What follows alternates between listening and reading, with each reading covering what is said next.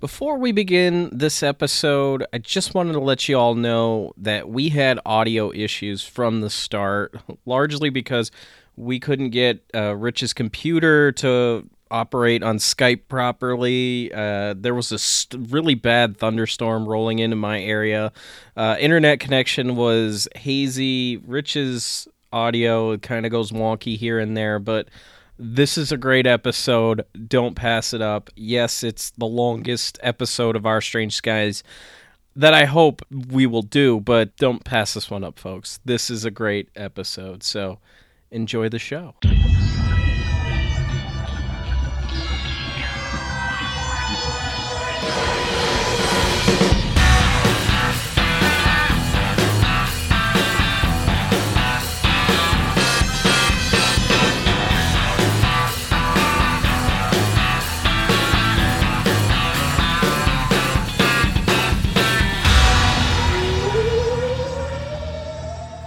What's up, euphonauts? Today we're running through the abduction phenomenon. We're gonna run through it, tell you all about it, all of its nooks and crannies, and I have a special guest with me for that today. He is man, myth, legend over on the Astonishing Legends podcast, Rich Hatem. Rich, how you doing, buddy? I'm doing good, Rob. How are you? Fantastic, man. So we've had this episode we've been going back and forth for like over a month now, because I really wanted to have you on to talk about, to give just like an overview of the abduction phenomenon with me, because you generally have good insights on it. So what better person than Rich Hatem to come in and offer some great insight into a really bizarre phenomenon, man. Yeah, it seemed like a really great idea a month ago. It's gonna be okay, man. We're gonna get through it. We're gonna get through it. I promise. Wait, you. does this count for like 90% of my grade? Oh yeah. Or and I mean, realistically, I've already completed this semester also count, because I think I was out late partying with the other frat guys, and that Spanish final really killed me. So. Don't worry, man. It's pass-fail, and I know the instructor, so I think you'll be okay.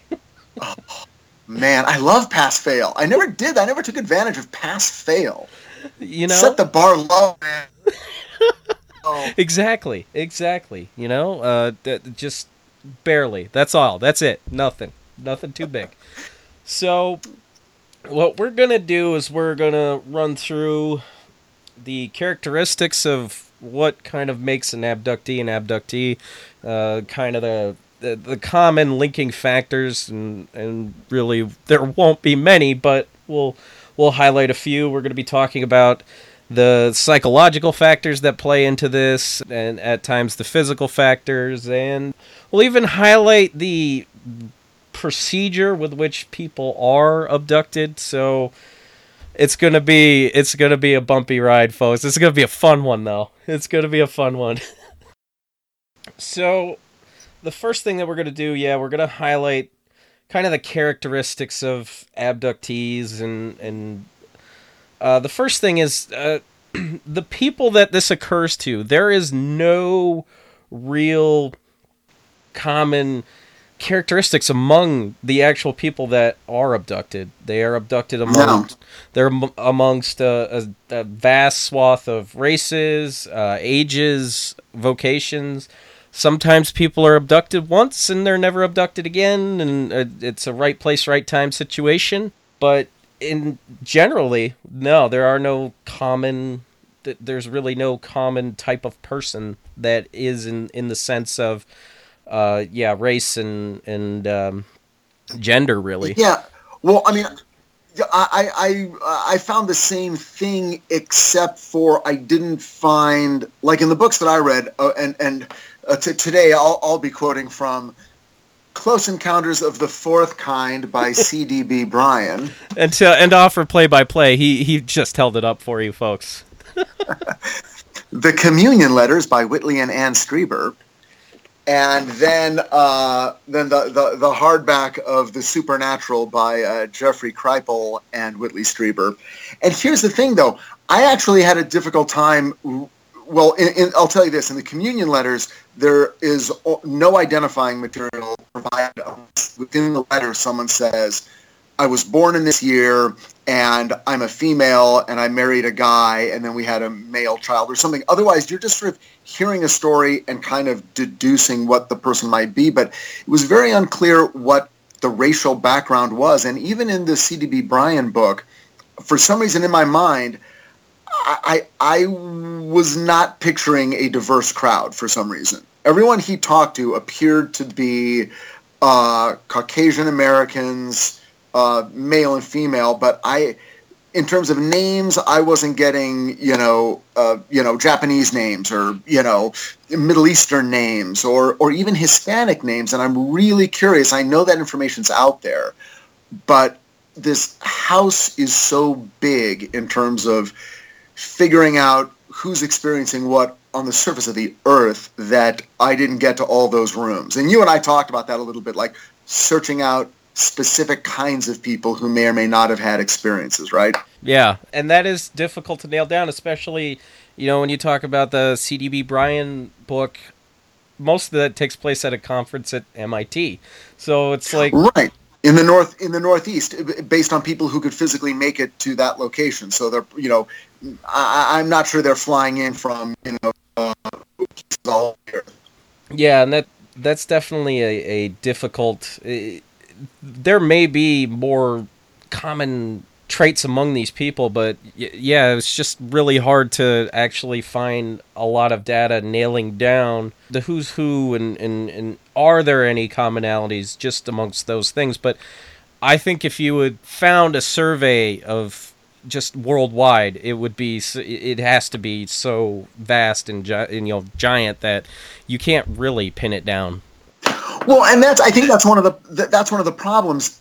Well, and I say it's a problem again. It might just be a Google search I haven't done yet. But Communion was written 30 years ago and was a worldwide bestseller. I have to assume it was sold in every country on earth. Right. And I have to assume, okay, so this book, The Communion Letters, these are letters that came from people in America, and apparently Whitley and Ann Strieber received hundreds of thousands of letters from people who, upon reading that book, were then moved to write to them to say, wow, I've had experiences just like that. Or I've had other weird experiences that just touch on one element. Like one page in your book, you mentioned this one weird thing. Now I'm going to use that as a jumping off point to explain a strange story in my own experience that, frankly, when the dust settles, looks nothing like what Whitley experienced. They're very, very different. In fact, that book, there's a wide range. I mean, you could begin, putting those in stacks of these are fairy encounters, these are ghost encounters. This feels like an NDE. I mean, they're very strange. I mean, the saying that book is about alien abductions. In fact, I'm wondering if we shouldn't even just get rid of the word alien and just say people who have had these interactions with some sort of intelligent energy. That might be a smarter way to go about it, because it does encompass a wide swath of different phenomena from other parts that people keep separated. Like all of the spiritual and paranormal stuff, it's always kept separate.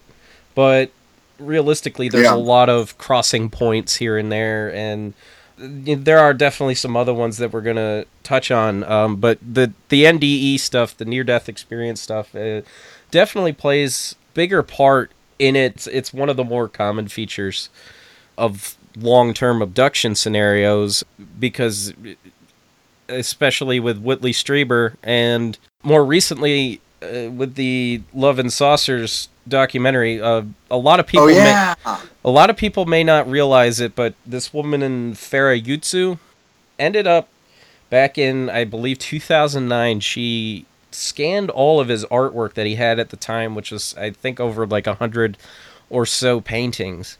And a lot of them you see in the documentary, but there are a few that really kind of stand out, and one in particular. And it's kind of an unremarkable painting in that it's an image of David, and he's in this room. And there's like this large circle in the wall, which I assume to be some kind of like portal or something like that. And there's this mantis being coming through the wall. And behind this being, I don't, the gender, I don't even want to get into that at this point of what the gender... Oh, we're going to get into it. You believe me. We're getting into it. But behind this being is David's mother, who I can only assume at that time is dead. Because Let's hope so. It's one of the most unremarkable paintings that he's ever done, but I think it sheds a lot of light on the ancillary aspects that tie into this phenomenon and how extremely vast and wide it really is. Yeah, and by the way, I first listened to your episode with the director Brad Abramson. Abrahams, yeah. Abrahams, and then actually watched Love and Saucers, which is fantastic. It's like really, really entertaining.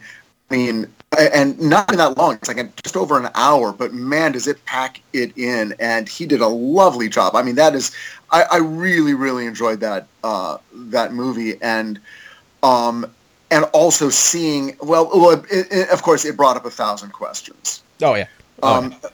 Well, I mean, God, I mean, we're sort of all over the place, but what the hell? This is your rodeo. You heard me back when I go running over the far hills. But, David Huggins had these sexual relationships with this female being that he named Crescent. Mm. And these were repeated and went on for, it sounds like years, right? Yeah. Okay.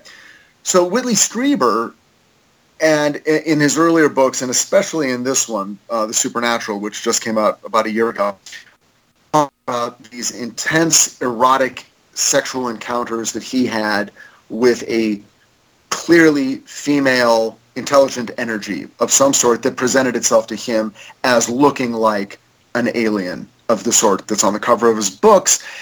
And in the book, The Supernatural, Jeffrey Kripal talks about his sexual experience with a female entity that is associated with the East Indian Tantric tradition, the goddess Kali.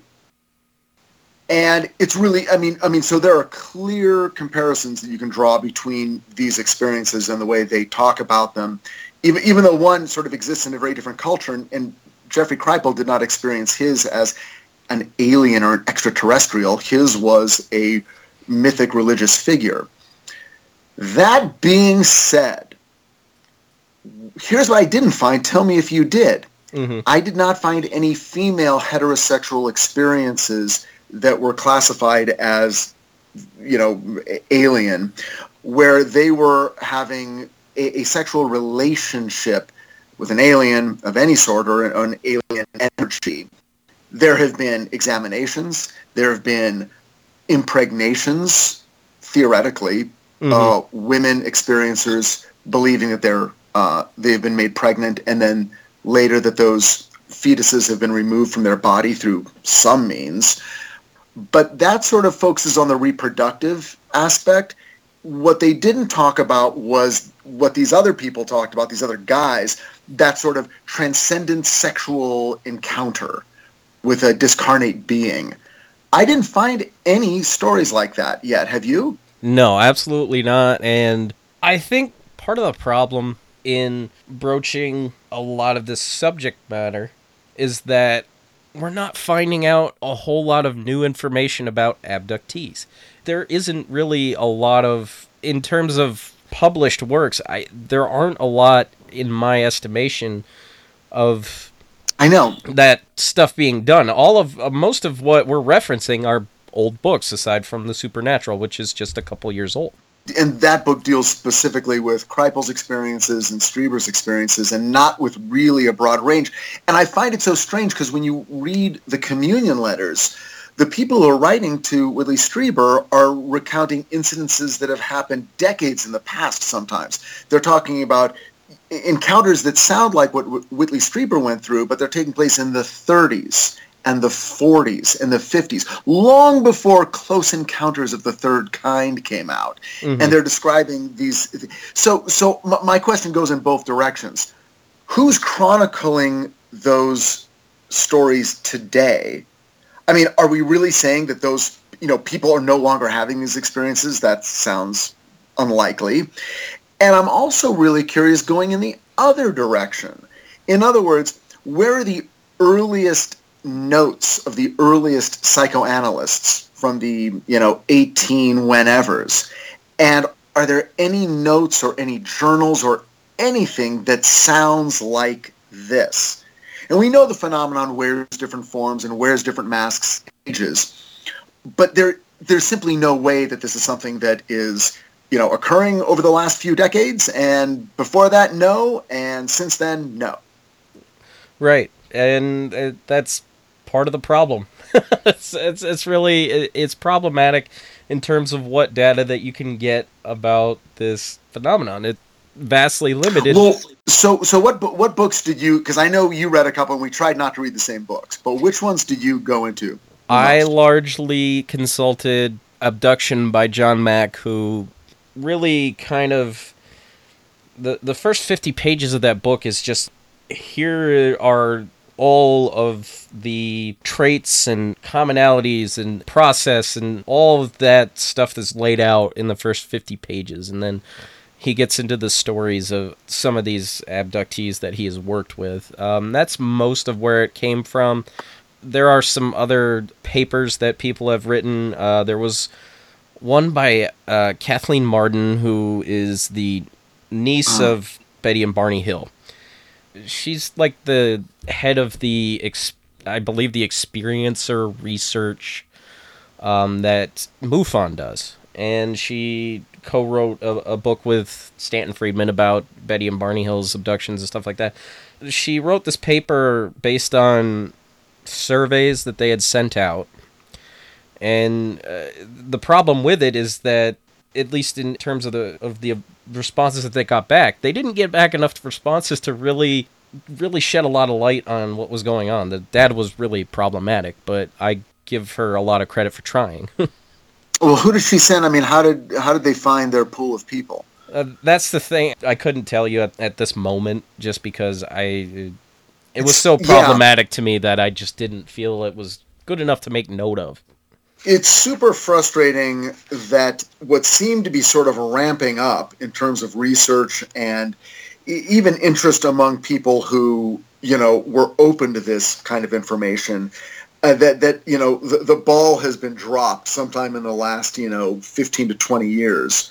In the C.D.B. Bryan book, they talk about a Roper poll that was all about sort of, and I guess they went out to a lot of people, and they were just trying to figure out, I'm trying to find where the reference is, but they were questioning a broad range of people about if any, how many of them had experiences they couldn't explain. And it wasn't directly about alien abduction. It was about a lot of things, but a handful of the questions were sort of tagged to be kind of like markers to see if people would themselves in some, they could then be more closely questioned about what sort of experiences they had. And people complained, oh, here it is. There were all kinds of questions. I'll give you I'll give an example. The poll taker presented the 11 abduction-related questions. So within the survey, they had these 11 questions among, 150, 200 others. Okay, you want to hear what they are? Yeah, absolutely. Okay, so, read down the list for each item. Tell me, to the best of your knowledge, if that has happened to you more than twice, once or twice, or never. Here are the things. Seeing a ghost. That's one. 2, feeling as if you left your body. Okay, and I'm going to get back to that one, because that has to do with my theory. Oh, yes. Yes. All right. I've got a theory about abduction. And actually just communication with intelligent energies, which is what we're talking about. I'm going to try to stick to the terms that, we've already laid down. But anyway, okay, so feeling as if you're leaving your body. 3, seeing a UFO. 4, waking up paralyzed with a sense of a strange person or presence or something else in your room. Okay? Mm-hmm. 5, feeling that you were actually flying through the air, although you didn't know why or how. The next one, hearing or seeing the word Trondant and knowing that it has a secret meaning for you. Next, experiencing a period of time of an hour or more in which you were apparently lost, but you could not remember why or where you had been. Seen unusual lights or balls of light in a room without knowing what was causing them or where they came from. Finding puzzling scars on your body and neither you nor anyone else remembering how you received them or where you got them. Having seen either as a child or an adult a terrifying figure which might have been a monster, a witch, a devil, or some other evil figure in your bedroom or closet or somewhere else. And finally, having vivid dreams about UFOs. Interesting. Okay, so those were 11 questions. Okay, now, the fun thing is that 5 of them were considered key indicators designed to elicit experiences related to abductions. 2 other questions were considered check questions. Okay, in other words, they were sort of just thrown in there. One was, have you ever seen a UFO? Mm-hmm. And the other one was the word Trondant. Yeah, I mean, it was kind of obvious. I'm like, what? Trondant? Isn't that weird? But I kind of freaked out when I read that. I'm like, wait, there's a word? People are seeing or hearing a friggin' word that I don't know about? I got pretty upset. I'm like, what's this Trondant thing all about? Well, it turns out that's a fictional word invented by Bud Hopkins. And, I mean, do we even need to explain to your audience who these people are? We might need to get into... Because, like, this is definitely for the initiated, but for those that aren't initiated, let's get into the kind of the players in the abduction research. We mentioned Bud Hopkins.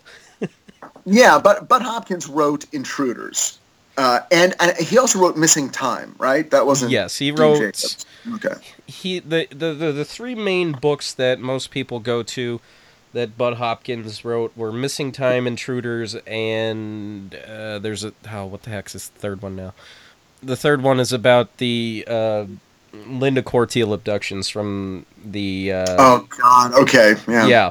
So, in reality, Bud Hopkins was the first guy to come along and kind of map out the kind of process with which an abduction happens and some of the characteristics, like Missing Time, for instance, and the classic scenario of someone being taken from their bedroom or taken from their car, taken and brought on board a craft, experimented on, and brought back. He was kind of really the first person to lay that out in one form or another. Yeah, and what's funny is that, when these books came out and when all this stuff was sort of going on in the late 80s, part of what made it exciting was this feeling that, oh my God, this thing is happening right now. And it felt like an advancement in engagement. It's like, well, gee, I remember, back in the 50s, people would see UFOs. And then in the 70s, they began to see the occupants of the UFOs.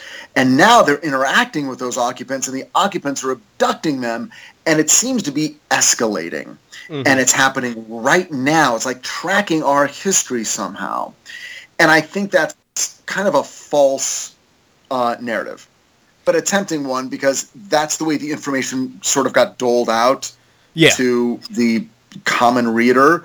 But just a little bit of investigation tells you that these interactions all up and down the scale, from just seeing a light in the sky to actually having, intercourse with these aliens, again, intelligent energies, it's been going on for thousands of years. And so the fact that it sort of got pulled out of popular culture and set on a table in a particular order made it really interesting and compelling and made it feel like, and almost forced people, I think, to sort of come up with a theory about, well, what's happening and why are they doing it? And, every generation feels like it's the last generation and there's going to be a nuclear war or there's going to be some sort of world-ending event and that this must be tied in.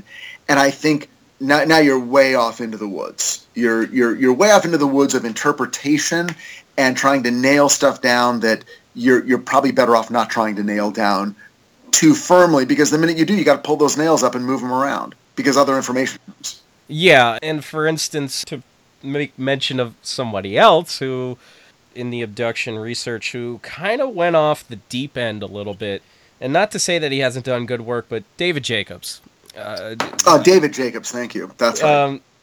I think Secret Life is a pretty good book, but part of my problem with David Jacobs is that most of his books are verbatim hypnosis regression sessions, just dictated into book form.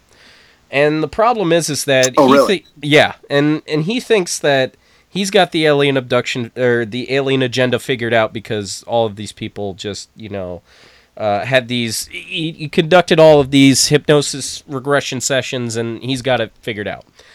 And that's why I always joke whenever anybody says, "Hey, are you ever going to write a book?" I'm like, "Yeah, it's going to be called The Alien Agenda. Have you bothered asking them yet?" Because realistically, no, you don't know the alien agenda. I'm sorry, and you can't just putting it out there and saying, "Oh, we know the alien agenda." I feel it's damaging, and he's definitely separated himself out to a certain side now, which is fine. I can deal with that. But it drives me crazy when it becomes too literal. When people go, okay, I've got it figured out. By the way, though, I do have it figured out, but for other people, I don't like it when they say so. But Rich has got it figured out. Listen, Rich Hatem has got this game on check. You could just stop now, because by the end of this episode, he's got it figured out for you.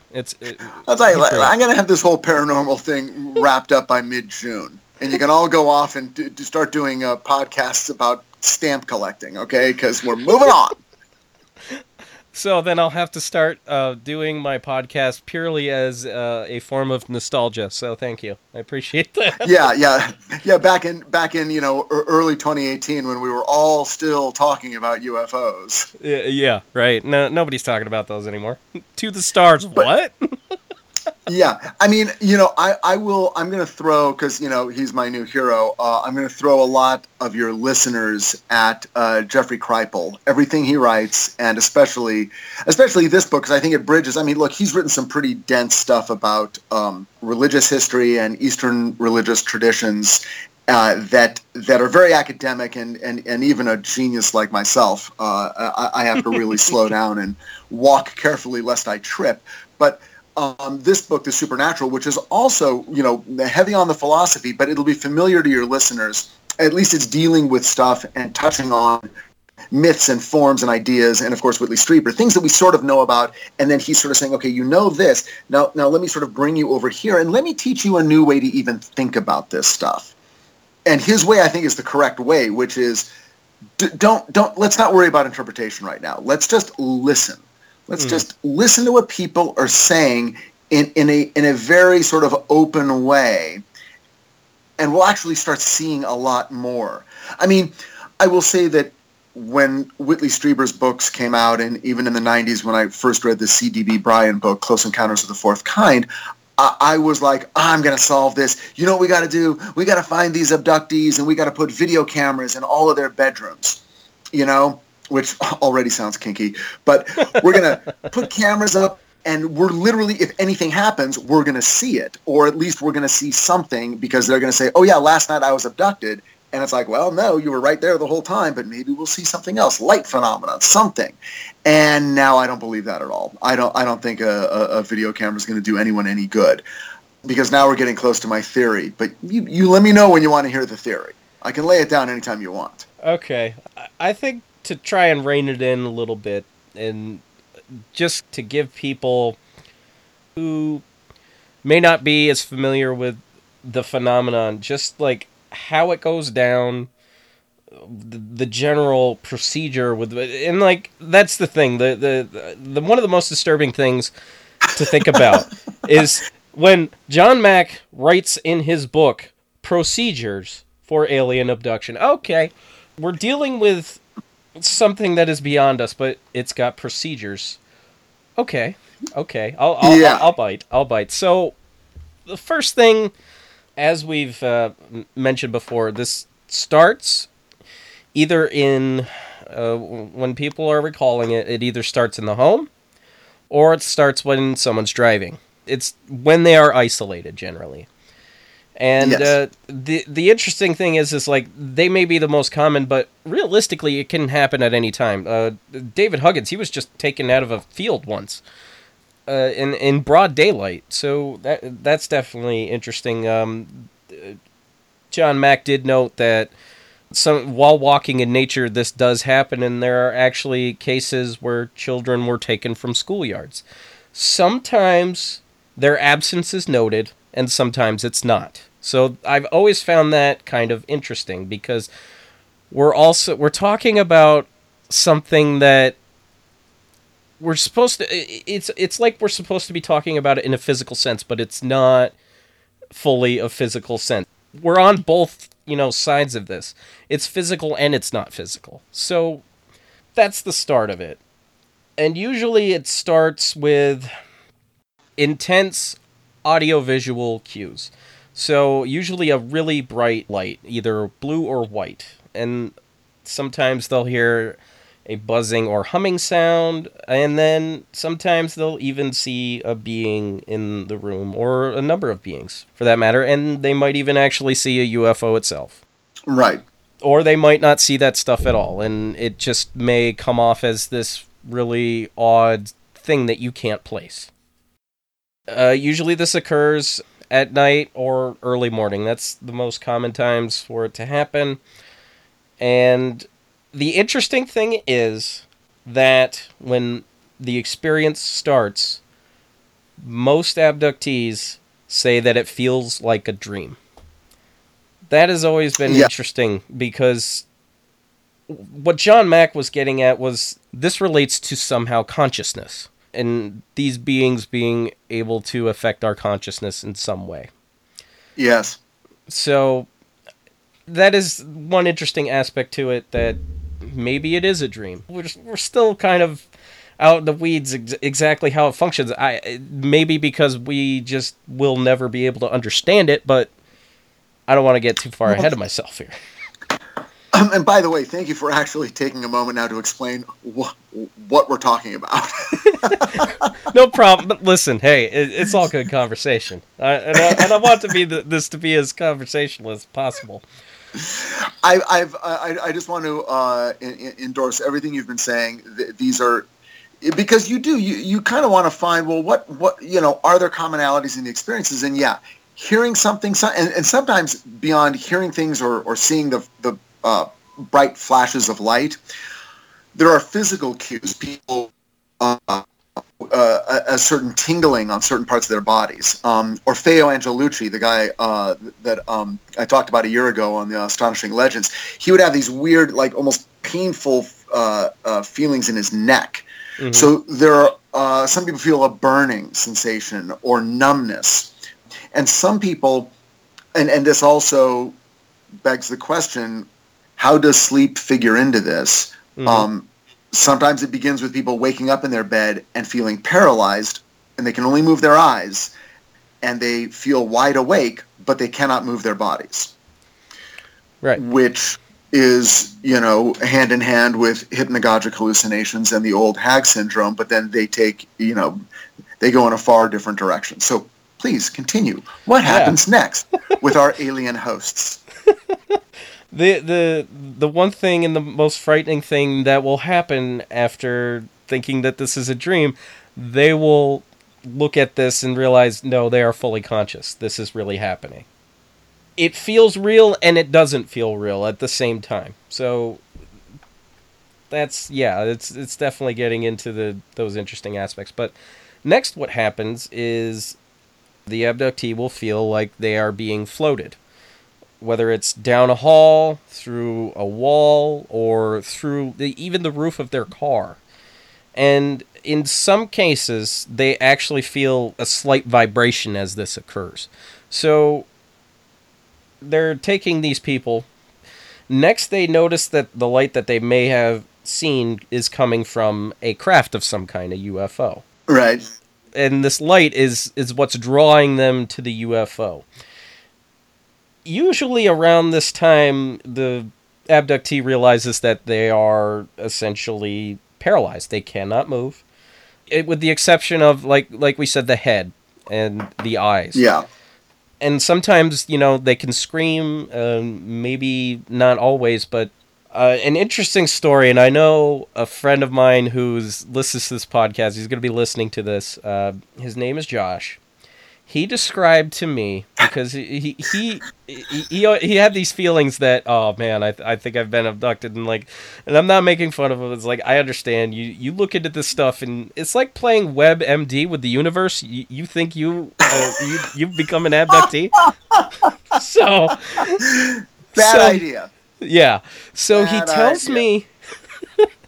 he tells me about this dream that he has, and he's in an abduction-like scenario, and he's laying on a table, and he can see beings above him. The only thing he can do is move his head, but the moment that he moves his head, they back up. And he lays his head back down, they come back over, finish what they're doing, and he ends up waking up in like a cold sweat.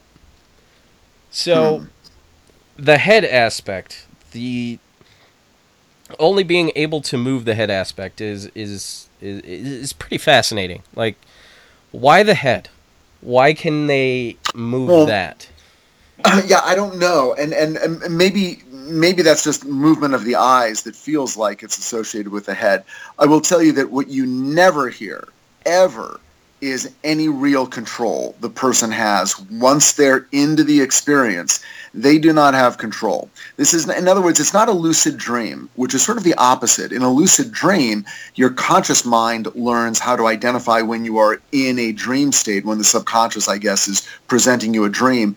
And then the conscious mind, you train your conscious mind to come into that dream, and then it's like, oh great, now I can fly, and you fly around, or you face the monster that's coming after you, and you can do all kinds of things. But in these experiences, the person, the experiencer, has no control. They don't get up and run around through the UFO and try to get out. They don't throw a punch. They don't turn the tables. It simply has never been heard of any kind. Have you? One. There is one, sir, and it's a really obvious one. And it's a lie and a damn lie.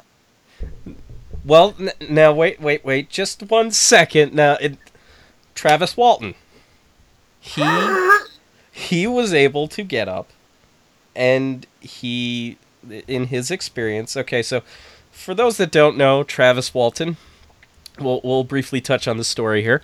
Travis Walton. Look, if you don't know Travis Walton, you should just move on to another podcast. That's all I'm telling you.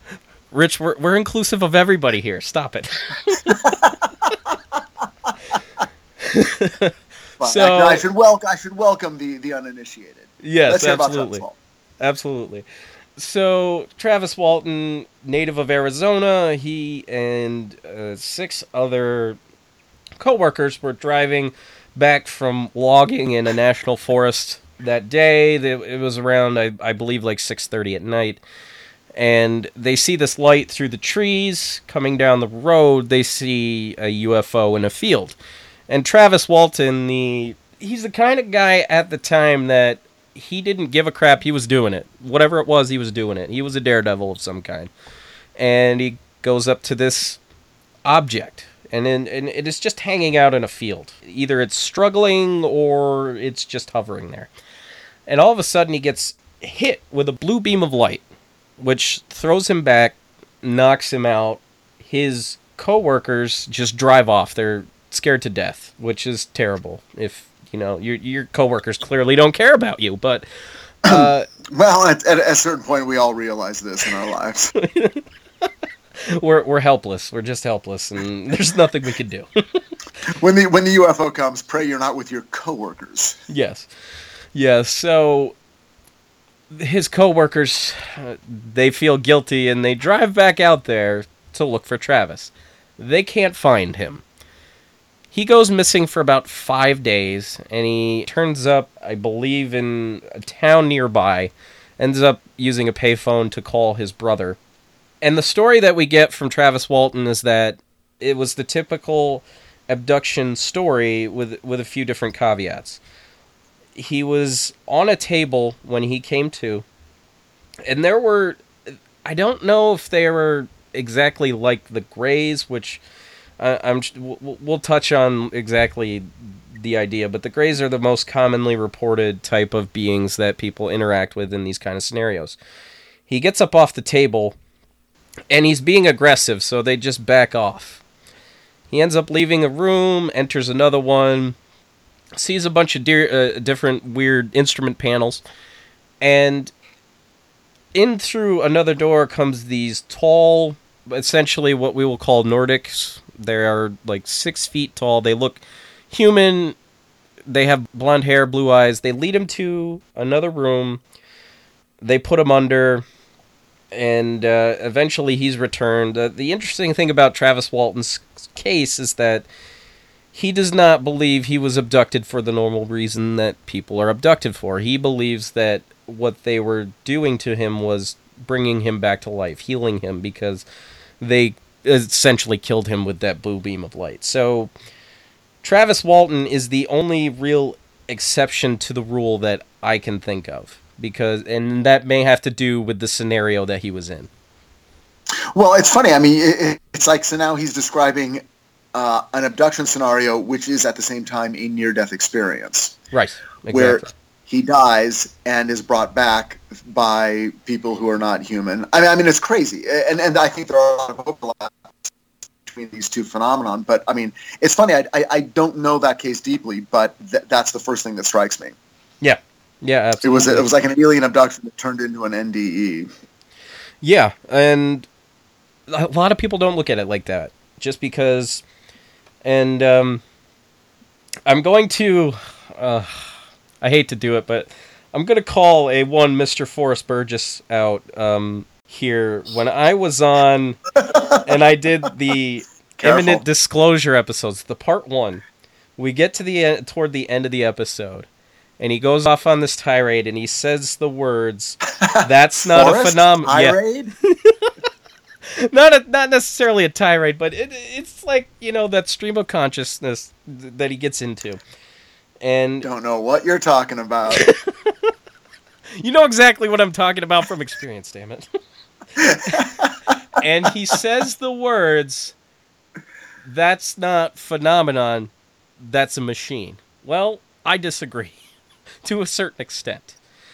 It's not just a machine that we're talking about here. And I think in terms of the UFO phenomenon as a whole, that's what keeps us going. It's not just a machine that we're talking about. It's something deeper, something that we're trying to find a deeper understanding towards.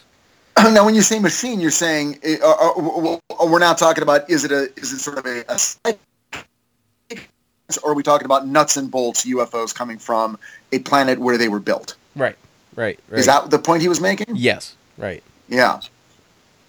Well, yeah. This is and this is tough. And oddly enough, I almost think that I've just argued for inclusiveness, and yet I would almost say that if there are physical beings and physical crafts visiting this world, it feels like a separate thing than what these people experience. Can I lay something out for you? Can I ask a question? Yeah. Okay.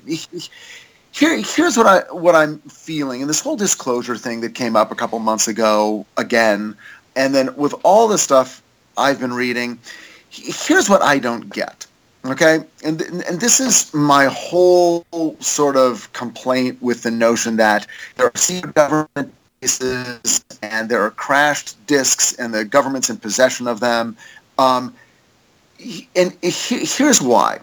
When you hear about disclosure, when you hear the core story of disclosure, which tends to be, well, there were crashed disks at Roswell and maybe another location, and those disks were then brought by the military to bases where they were then studied, and various technology has been reverse engineered. Alien bodies have been kept on ice. Maybe in some versions of the story, there was actually communication between the dying alien and the military personnel who were in possession of that alien's body. And there's a lot of answers that the military and the government knows. Meanwhile, they're figuring things out. In some stories, there's been a treaty signed about how the aliens will interact with us.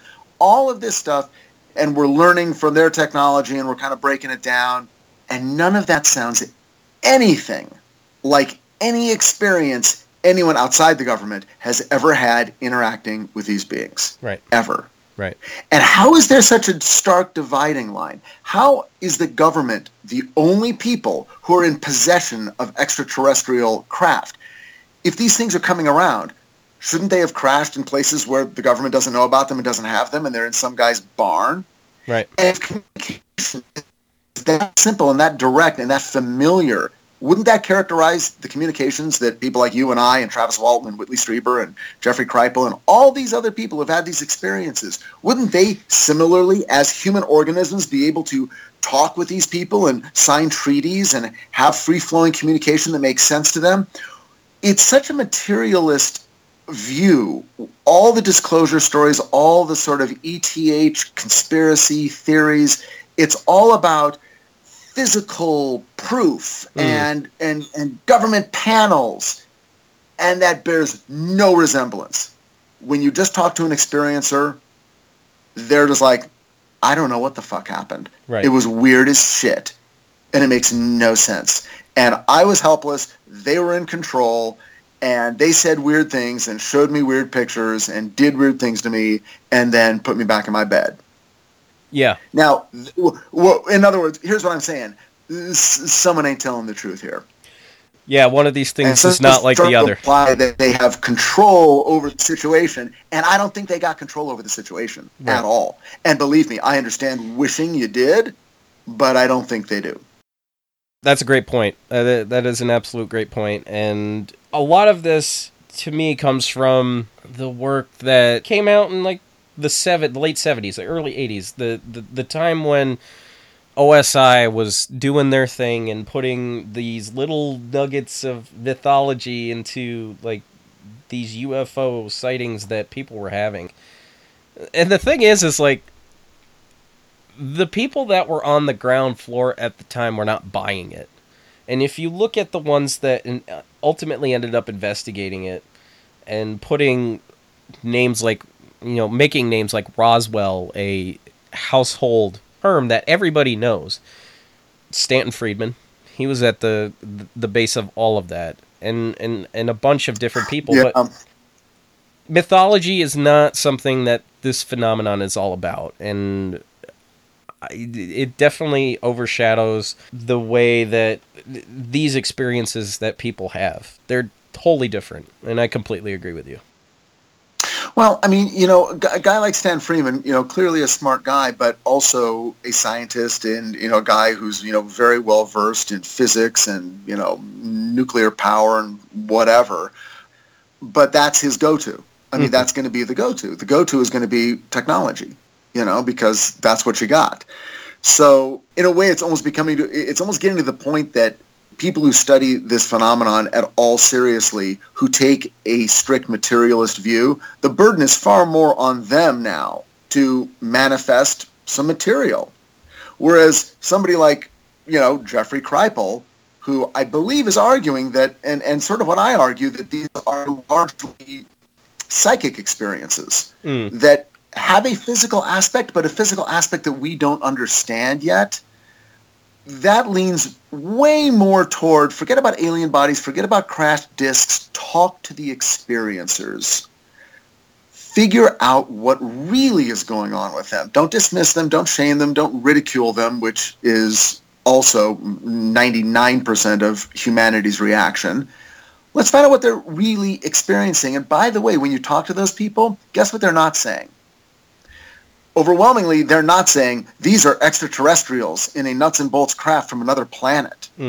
Some of them have been given that information, but they don't necessarily believe it. And a lot of them are like, yeah, I was told, they said they were from this particular star system, and they said this and that and the other thing, but I don't really think that's the case. Or, you're not getting a lot of agenda from these people. The agenda of the experiencer is, could you help me out, figure out what happened to me? Yeah. Science. Yeah.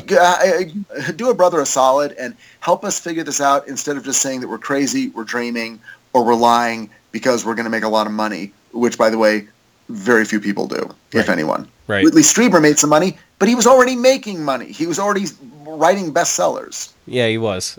He had written, 3 or 4 by the time that he published Communion, and 2 of them had been made into movies by that time. So yeah, he was definitely The Hunger, the Wolf Inn. Yeah, he's doing fine. Yeah. All right, so we're floating in the air. We're going towards the UFO now. Yeah, we are. Now we're entering. We're passing the threshold. We're inside. One of the cool things, and one of the most fascinating things here, is that no abductee that I have read ever remembers entering the craft. They never remember crossing that threshold. It's like all of a sudden they're floating up towards the craft. Next minute they're sitting in a room waiting. Just. That sounds right. I think you're correct. I'm trying to think if anyone ever talks about going up a ramp or something, but they approach the craft. Now they're in the craft. Yeah. I think that's right. I'm not sure. I can't recall any at this point, but now I'm on the lookout. And now they're generally taken to kind of a waiting area, and before it has a very doctor's office feel to it, which is it kind of weird to start with. It's like I'm being taken out of my bedroom and I'm being brought to the doctor's office at like 3 a.m. What the hell's going on? I don't know. Is it? I never read about. They're not looking at magazines. There's no poster about rosacea on the wall. Right. They're just sitting in some room with some metal furniture, and they don't seem to be very happy about it. I think one of the most stark interpretations of this that I've ever seen, and it's kind of my origin story to how I was introduced to this phenomenon, and of course, it was, for me, Unsolved Mysteries. And in particular, it was the case of the Allagash abductions. The 4 guys camping in Maine who stupidly signal a UFO with a flashlight and end up getting abducted, and they are brought to this room where they end up waiting, and like they each go in one at a time and are experimented upon. So that's my origin story with it. And that's weird because that's a weird abduction story. It is. I will tell you this. It's very atypical in a sense, because it's basically we signaled a UFO with our flashlight and it just took us for no reason. That's totally crazy. A point that gets brought up in the C.D.B. Bryan book is how the typical features of the exams that people receive from the aliens on the UFO are so different and so unlike the experience of going to a doctor here on Earth. In the book, Dr. John G. Miller points out, abductees' accounts of the medical procedures carried out upon them by the aliens are so different from our own terrestrial medicine that it is extremely unlikely the origin of the abductees' reports lies anywhere in the abductees' own past medical experience or knowledge. They're not being x-rayed. There's no interest in the respiratory system or even the digestive system. There's a huge interest in the reproductive system. But in terms of drawing blood or just all the sort of the things that we've all experienced a million times, that's not what happens in the craft. So people aren't just sort of taking what happens to them in a doctor's office and then kind of transposing it to these aliens. There's very similar stories of examinations that don't bear a ton of resemblance to human medical examinations. Let's talk about some of these procedures. After they've been sitting in the waiting room for, maybe a couple minutes, generally a being or a group of beings lead the abductee into the next room. And generally in the next room is what you will find is a metal table, and they are asked to lay on the table. And now the procedures begin, and instruments are used on various parts of the body. Generally, the nose and the sinuses are play a part. The eyes at times, sometimes the ears. Right. And usually this is associated with implants of some kind, but it may be other stuff too. Arms, legs, the feet, the abdomen, and the genitalia. Sometimes, it's very rare, but sometimes there are some abductees that have reported that they have done stuff to their chest, but it's not very common. Yeah, that I don't hear that much. No. Procedures usually heavily revolve around the reproductive system, and generally they have these instruments that penetrate the abdomen, and it is believed that's where they take sperm and egg samples. And sometimes that is where one... I don't know exactly how common it is in the abduction literature, but sometimes women are they're fertilized. They are they have a they're basically carrying a alien human hybrid baby, or however you want to call it. Yeah. Well, I mean, because of this, it gets very easy to go to that next step. And by the way, this, on a quasi-physical level, that, that sort of in our dimension, which seems very physical, is hard to understand. We're led to believe, well, okay, so that they're taking reproductive material from us here on Earth and then somehow using it in a slightly different... I mean, well, I guess if you're David Jacobs, it's like, it's all physical and the aliens are physical, and they're just taking it and they're implanting it into their, aliens, and hybrid babies are being born. Okay, so that's sort of the David Jacobs take on all this. And while on the one hand I want to reject all that and go, it's too simple, it's too physical, it's too material, on the other hand, you can't get away from the overwhelming sexual nature of many, many, many, many of these encounters. And sometimes it has to do with, procreation, and other times it almost feels like it's just about the sex act. Yeah. Certainly that appears to be what was going on with Kripal. A lot of Whitley Strieber's is sort of... He talks about how it affects as, a communion with a different form of life and maybe a more evolved life form. But you can't get away from the fact that sex plays a huge role in these encounters. Yeah, and the first ever heavily reported abduction case of an individual, it played a big part. Antonio Villas-Boas of Brazil was out in a field at about 1 a.m. in the morning. He was a farmer I think he was plowing a field or something like that. And he's taken on board a UFO, and he is made to have sex with... They weren't your typical, nothing like Crescent or anything like that, like in the David Huggins kind of scenario. They were definite, anthropomorphic beings, but they did not look entirely human. And the weird thing is that, he believed it was for reproductive purposes, and then when all was said and done, this female alien basically pointed to the sky, and he took that as a sign that she was now pregnant.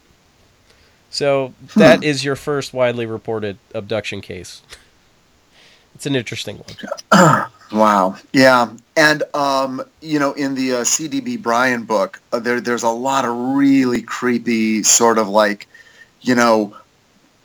people saying I was taken aboard, frankly, mostly women, and being told, here, hold this hybrid baby, hold it.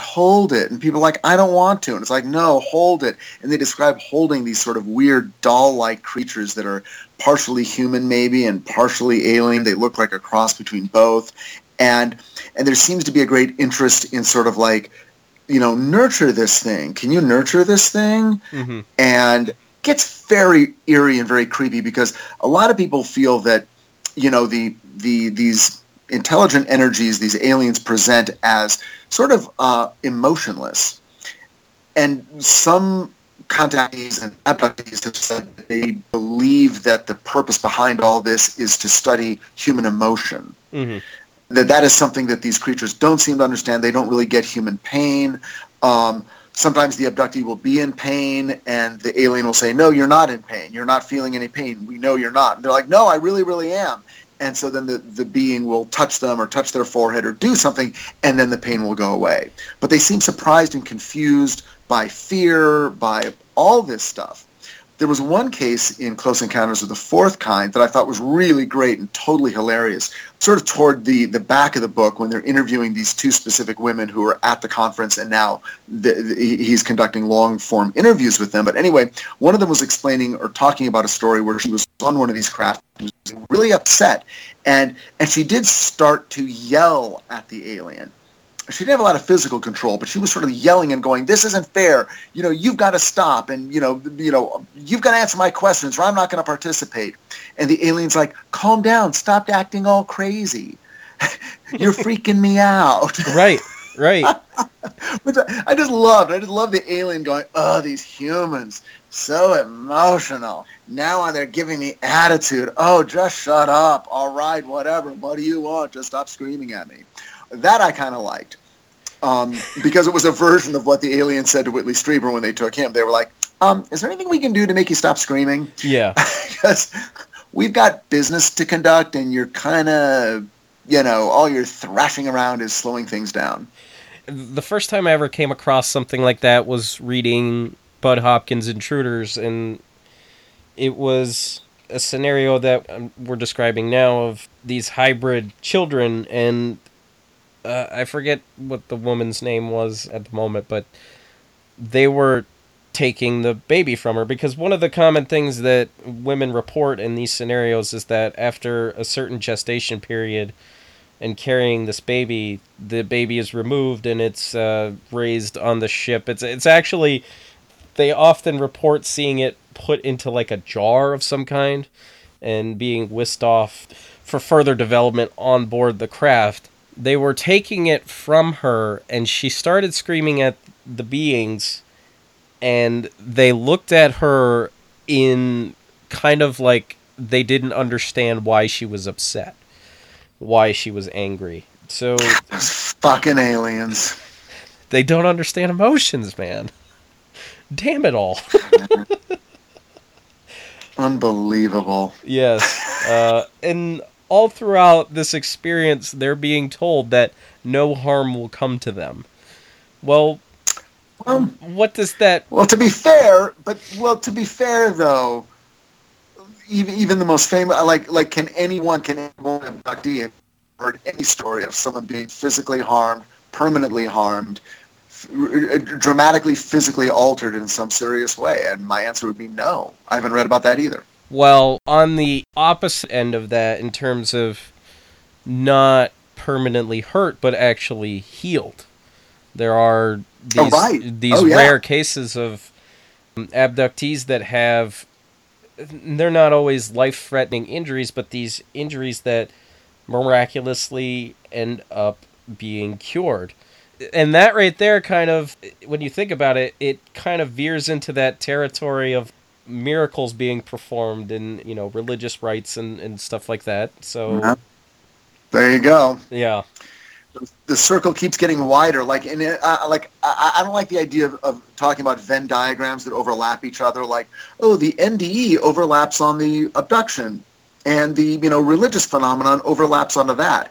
I think we're talking about one big circle that keeps getting bigger and bigger and bigger. Yeah, and I think from our end, it's just that we can see the commonalities, and maybe that's part of our development as a species, is like, because when you look at Jacques Vallée, when he's talking about, when he was the first guy to really bring up the connections between fairies and abductees and stuff like that, it all takes a modern interpretive lens to go back and say, well, the similarities are here. This is where they are. This is what the similarities are. So it's something that takes gradual development through society in order to look back to see those kind of commonalities throughout history, which some people are going to point to that and say that it's problematic, but if the similarities are there, they're there. And you could say all day long that humans are people that try to discern patterns out of everything, but if the patterns are there, does that not mean something? Yeah. I think it does, and that's, again, why I'm sort of like, let's circle back to the experiencers. Like, I think again, like David Jacobs, I think you get way into big trouble when you start to try to explain the alien agenda. Mm-hmm. But which is why my theory, if you would ever let me tell it. Oh, we'll get there. By now, I've oversold it. Well, I should have started with it, and then we could have, spent the entire episode tearing it apart and realizing that, it's really not that great. But anyway, but forget what they are trying. Let's just sort of figure out what's happening with us and why certain people have these experiences, and then and kind of go from there. Mm. Oh, hey, you want to hear a little mini theory? I'll give you a little mini theory. Okay, give me the mini theory. Epiphany I came up with. Okay. Oh, here's a mini. You know the famous falling leaf motion of the UFO? Yes. Yeah. You've heard of this, right? Yep. Okay, so quite often people say, oh, it made this weird sort of like motion, and they describe it in two different. One is like a falling leaf, or like a little saucer, from a cup and saucer.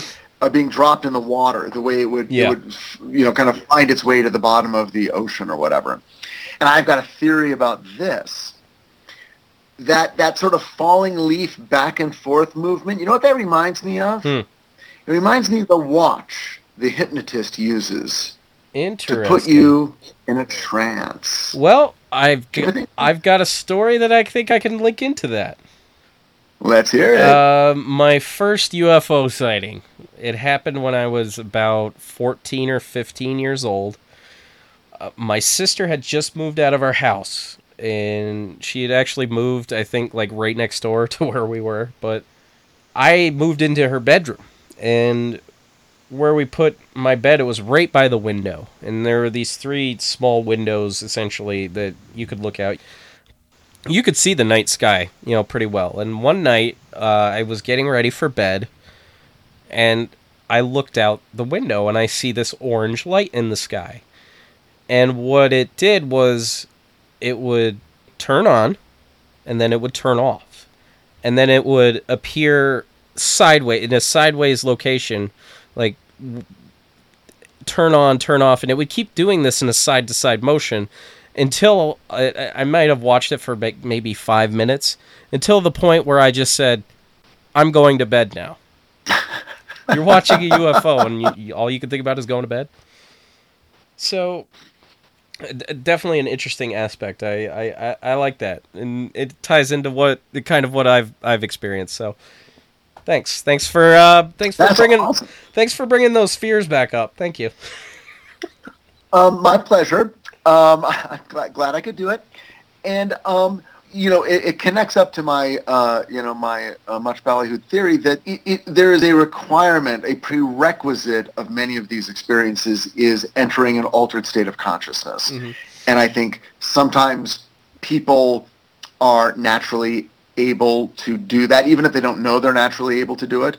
And I think in some cases the outside force, the intelligent energy, helps it along by doing things like that, by placing you in that altered state of consciousness and then achieving whatever it needs to achieve or communicate and then releasing.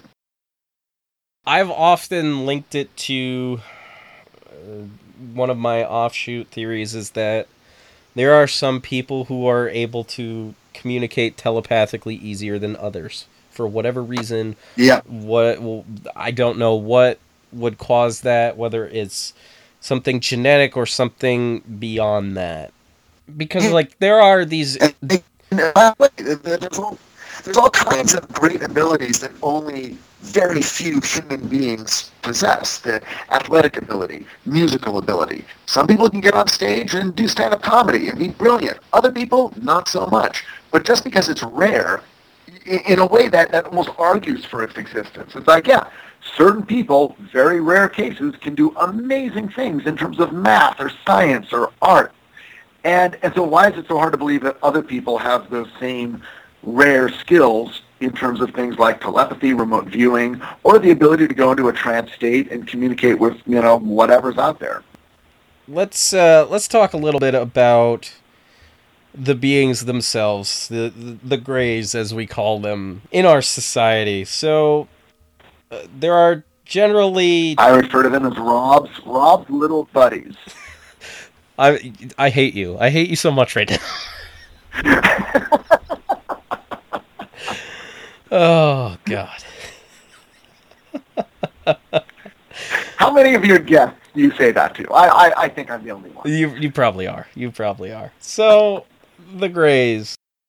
The interesting thing is that there are essentially two types of them. Their hierarchy is divided by height, of all things, which is pretty... It's a good idea. Right. It makes perfect sense. Right. It does, except, like, they're all the same damn height. So that tends to make you wonder a little bit. So... Well, the Nordics are taller. The Nordic beings are taller than the Greys. And sometimes there's a tall Grey. There are taller Greys, right? Yeah. The most common ones are we call them the small workers. They're usually 3.5 to 4 feet tall. They have the large pear-shaped heads that they protrude in the back. They have long arms with 3 to 4 fingers, thin torsos, spindly, thin legs, and we're getting to one of the most unique features. Their feet, the only time they're ever seen is when, or usually ever seen, is when they are wearing boots of some kind. Or they don't remember what they look like, or they just kind of refuse to, or they just say, well, some were wearing shoes and others weren't.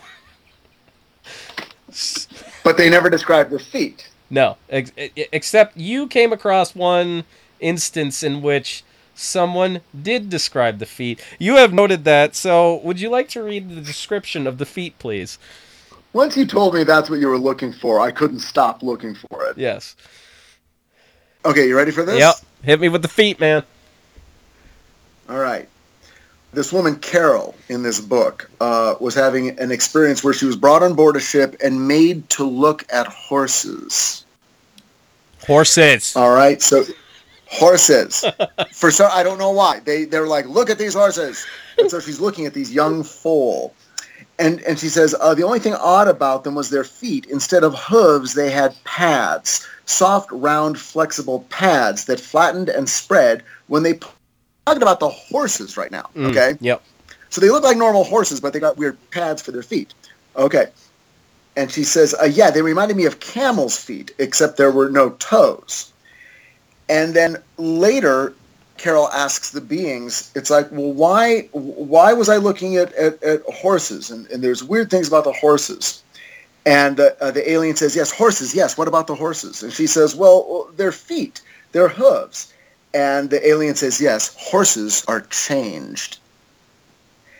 And she's like, what? Horses are changed? What? And then she goes, the alien says, people are changed. And Carol says, are their feet changed? And then the alien says, horses are changed. And so now they're just discussing the feet of these horses. And later, a different person altogether named Brenda says, I had flashbacks of seeing Greys, but none of the memories made it real. I kept remembering these abduction accounts, but they didn't seem real. What made it real for me was when abductee Betty Andreessen described in her book the shoes the aliens had put on her feet. They were made of some sort of clear element, glass or plastic of some kind, and were 3 inches high. And the same shoes were put on me. They had some way of staying on your foot. I don't know if it was a strap or what, but Andreessen described this as some way of monitoring you around the ship. And that's exactly what they put on my feet. When I later read this in her book, I burst into tears. It was the sort of small detail that you never hear and that makes you think, my God, how can two people have the exact same image? Okay. In no case do they ever describe the aliens' feet. But they do describe aliens being interested in feet and also having horses with weird feet. Dude, that's the best I could do. And that is one of the most... It's a phenomenon that, of all of this, is driving me insane because I do not understand why it is. In countless... And I'm not just talking about abduction scenarios. I'm talking about close encounter of the third kind scenarios. most of the time they cannot either remember the feat or Right. they just avoid the question. In one case that I brought to your attention that it'll probably be the first real abduction case that I cover, is of a man named David Stevens. And most people won't know who David Stevens is, but if you're familiar with the Men in Black phenomenon, you'll know who the hypnotist that he worked with. His name was Herbert Hopkins. Herbert Hopkins had one of the most infamous Men in Black encounters that is retold over and over and over again, where he was paid a visit by this really strange man who acted more robotic than human, and it's a really strange story, and I'll be getting into it. But one of the things that Hopkins tried to focus on and asked multiple times was about the feet. The only thing that he would say, and he only said it once, and this was over multiple sessions over about the course of a year, he would avoid the question until one time he just said the only thing he would say was that some of them were wearing shoes and some of them weren't. That's all they would say? He was like not allowed to say any more? That was kind of the impression that they were getting. Like, there are these weird aspects to the hypnotic regression that ends up happening that we're not even going to we're not going to touch on the hypnotic regression stuff. It's kind of built into it, but like there are these times when they will ask the abductee a certain question and they will just flat out avoid it for whatever reason. And that may be common in, other types of like hypnotic regression that people go through, but the weird thing is like it's not that they're avoiding it out of fear or something like that. It's just it's not important to them, or get this idea that they're not supposed to talk about it.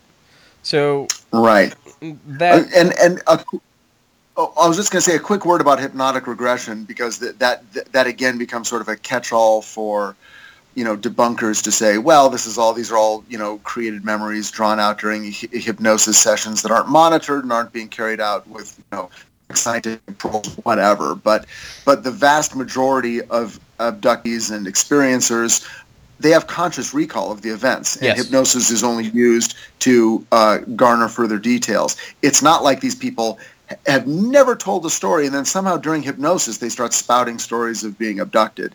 That simply isn't the case. By the way, I knew it was in here. I found one. Oh, you found this will be the first one you've ever heard. It's in this one, the Communion Letters. Okay. This book, page 16, a very short letter, and the person is describing the alien, and they say their skin is smooth and there's a smell like no smell from this planet, but they're really thin and they have pudgy bellies. They have 4 fingers, get ready.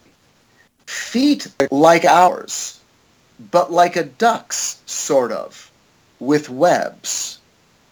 She did not notice any clothing or hair on them, and then it said their planet is damp and we think that it has dirty air, but it has really clean air. So anyway, but there you go. One case, one time, a person said they noticed the feet and they were like ours, but like a duck's because they were webbed. You know what's interesting about that? The David Stevens abduction. Do you know how he described the hands of the beings? No. They were webbed. Fuck. Yeah. Fuck. Yeah. Okay, we're in big trouble now. Now they know we know, and we're fucked. Yeah, big time. We've blown this whole thing wide open, and the thing is like, why? What is so important about the feet? I don't know. I don't feel comfortable even talking about it anymore. Maybe they don't want us to know. Rob, what if one of us disappears? I think we're going to be fine, Rich. Don't worry. But yeah, like, during the whole Mothman flap, and you're well familiar with it as we all know,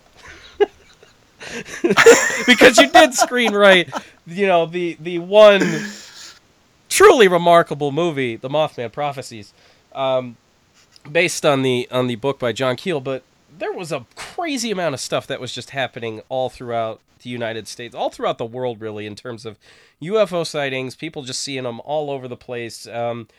In 67, for instance, you had, and I recently covered it on the first Patreon bonus episode I did, the story of Stefan Michalak, who was in Canada, in Manitoba. He observed essentially a flying saucer that came down, landed, and when it flew off, it burned him to the point where he ended up with this grid pattern scar on his abdomen. It's one of Canada's most famous cases. You also have the Shag Harbor incident where a UFO is seen diving into the waters off of Nova Scotia. And one tiny case that John Keel investigated in early November 66 in, I believe it's Gaffney, North Carolina or South Carolina, one of the Carolinas. These two police officers encounter a UFO. It lands, and this short being gets out. It looks human. It's human, but it's short, and it spoke a language that they kind of understood. When they asked it questions, it wouldn't answer their questions. But one of the interesting things about that case, they could describe this being, perfectly, but they couldn't remember what its feet looked like. They even had the impression that it wasn't walking, it was kind of floating. See, that's really weird because, the Japanese ghost, the Yuri, which is one of the most sort of famous kinds of ghosts from Japanese folklore, it and it shares a lot of the characteristics with the female ghost from The Ring. It manifests its body up or down to about the knees, and then it just fades off into smoke, and it floats, but you never see feet. It's the sort of footless, legless ghost. What is it with these beings and their feet? Is it some weird metaphor about how they are not connected to the earth, how they are not grounded in some way? Right. That's a great point. And here's the interesting thing, because I posed that question on Twitter one day, and I'm just like, because I'll randomly have a thought, and I'll put it somewhere so I can come back to it and look at it and see if there's anything I can go back to. And the feet thing was one thing that I just threw out there as one of the most fascinating things about this phenomenon. Nobody can ever remember what their feet look like. And the great John Tenney, ever quick, John Tenney, ever quick to return. He's like, you ever find it interesting that when it comes to aliens and spiritual phenomenon, the feet don't seem to play a part, but when it comes to cryptids, feet play a big part. Oh, a nice pun, and he's yes. correct. That is weird. That is really weird. I hadn't thought of that, but yeah, that is really, maybe, they're of the earth. That's fascinating. I love insights like that. Yeah. I was going to say something about John. You brought up John. I was listening to your interview with John, your podcast. By the way, am I missing episodes? Do I need to be a Patreon subscriber to really get all of the Rob I need in my life? Apparently I'm missing episodes now because I'm not on Patreon. It's only one episode. What are you, Gilbert Gottfried? It's only one. Jesus.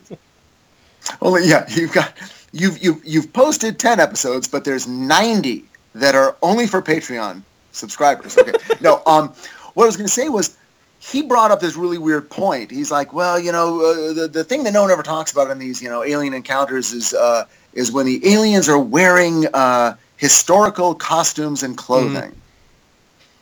Remember that? I do. It kind of kicked off the idea in my head that I was going to look for all the atypical crap that is associated with this phenomenon. So, it was definitely something that I haven't forgotten about since. Well, it's so weird because, later that day, because I'd never heard of that, I'm like, that guy's full of shit. And then, later that day, in the community letters, listen to this. I even wrote John Tenney in the in the margin. Person says, I was startled to see a very slim creature about 4.5 feet tall. Okay, yawn. Then, on its head, it wore a World War I style pie plate helmet, along with a large trench coat or lab coat with padded shoulders, a thin and tight bodysuit or jumpsuit, a belt with odd-looking tools on it, and an X-shaped escutcheon on its chest. What? It's like, what? But the World War I thing freaked me out. And then a letter a couple pages later talked about the aliens arriving in a 1930s sedan, and the alien sort of presented itself as a child wearing tight-fitting silver pajamas.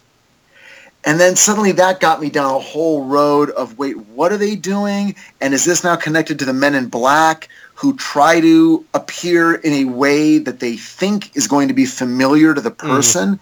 Maybe that's behind what John Tenney observed, or at least sort of picked out from the various stories that he had heard, an attempt by these intelligent energies to try to look the part in some way that never works and only makes them look scarier and weirder. And their attempts to calm us with their World War I outfits is just not working. Yeah.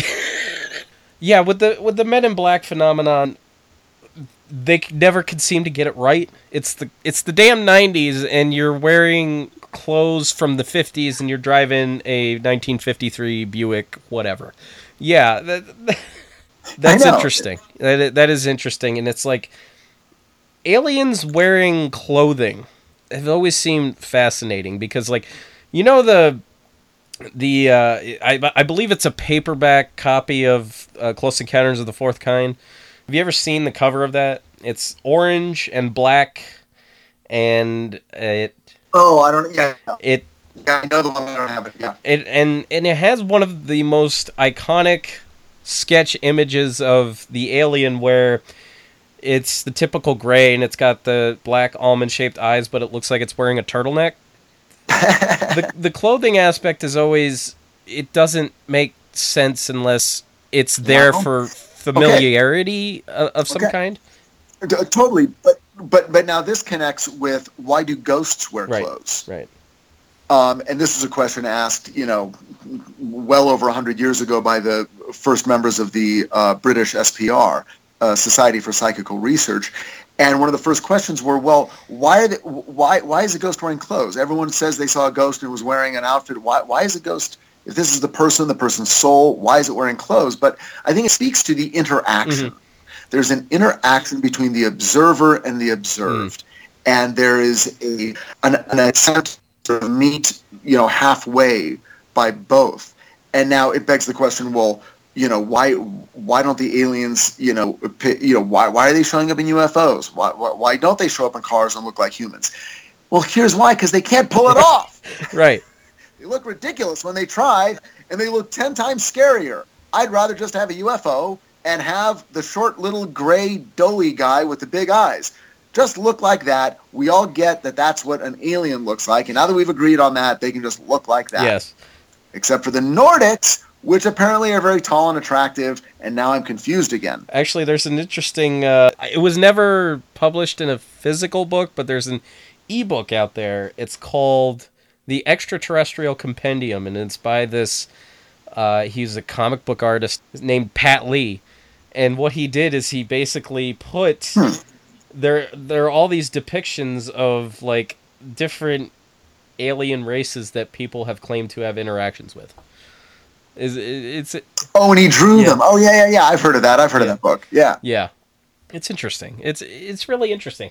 Well, and listen, the Greys were around a long time before the movie Close Encounters of the Third Kind. I think it works the other way, where the movie was influenced by actual reports and not the other way around necessarily, or at least not primarily.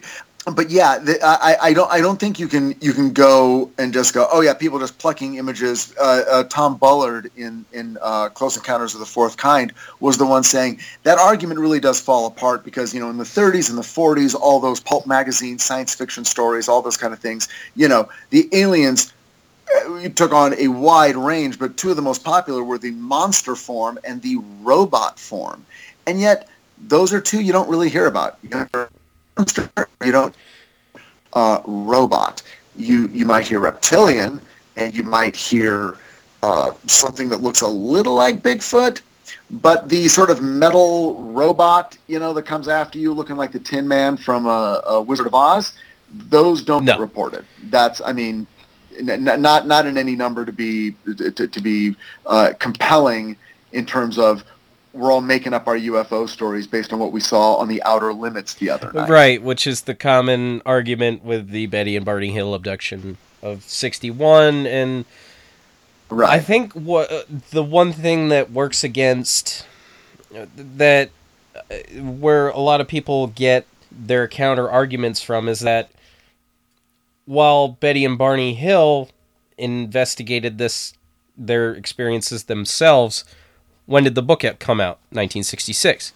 And what people are going to point out is that, well, this happened in the past, so it could have been influenced by this or that, or in their case, it was an episode of The Outer Limits where the aliens that they described did not look like the aliens on The Outer Limits at all. But one interesting aspect I'd like to note about the Greys and a possible origin for the Greys.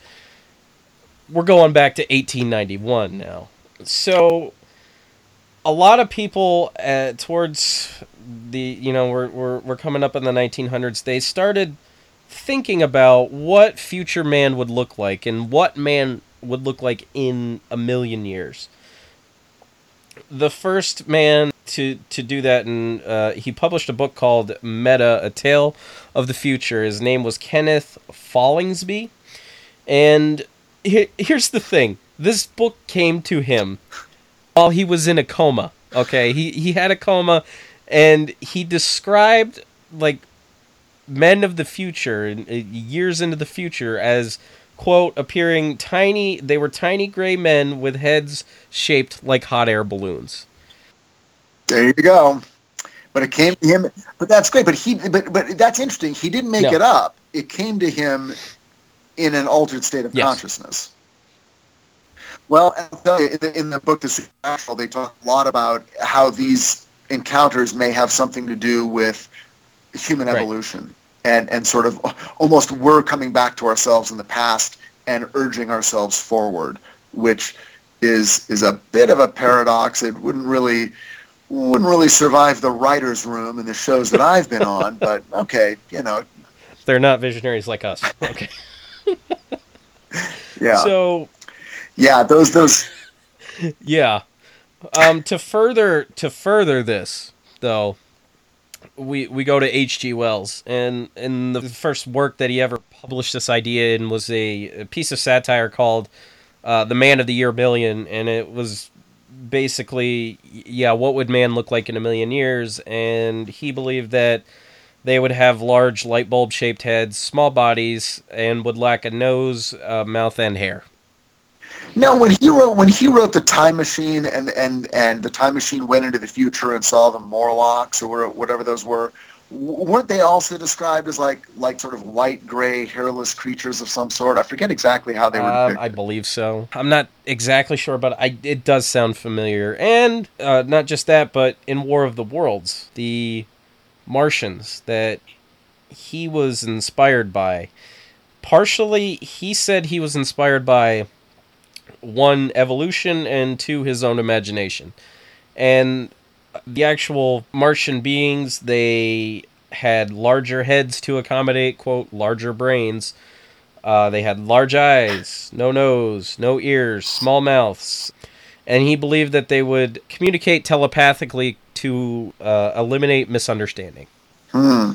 Oh, because telepathic communication is more direct and less likely to be misinterpreted. So let's go to our description here of our Greys. They are small. They're 3.5 to 4 feet tall. Again, they have large heads.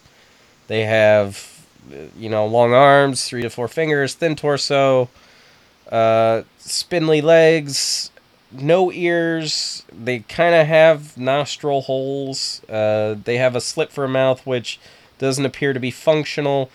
And, of course, the most frightening feature of them, those damn large-ass black eyes, which don't have a pupil. They're just black. But I think one interesting fact that Mac notes is that, on occasion, one of the things that they are supposedly reported to do is they'll, what they call it is like a mind meld kind of situation. The Greys will put their head, practically on the abductee's head, and they believe this is, to gain access to their mind. And sometimes they report that underneath that black lens, they can sometimes see an eye underneath it.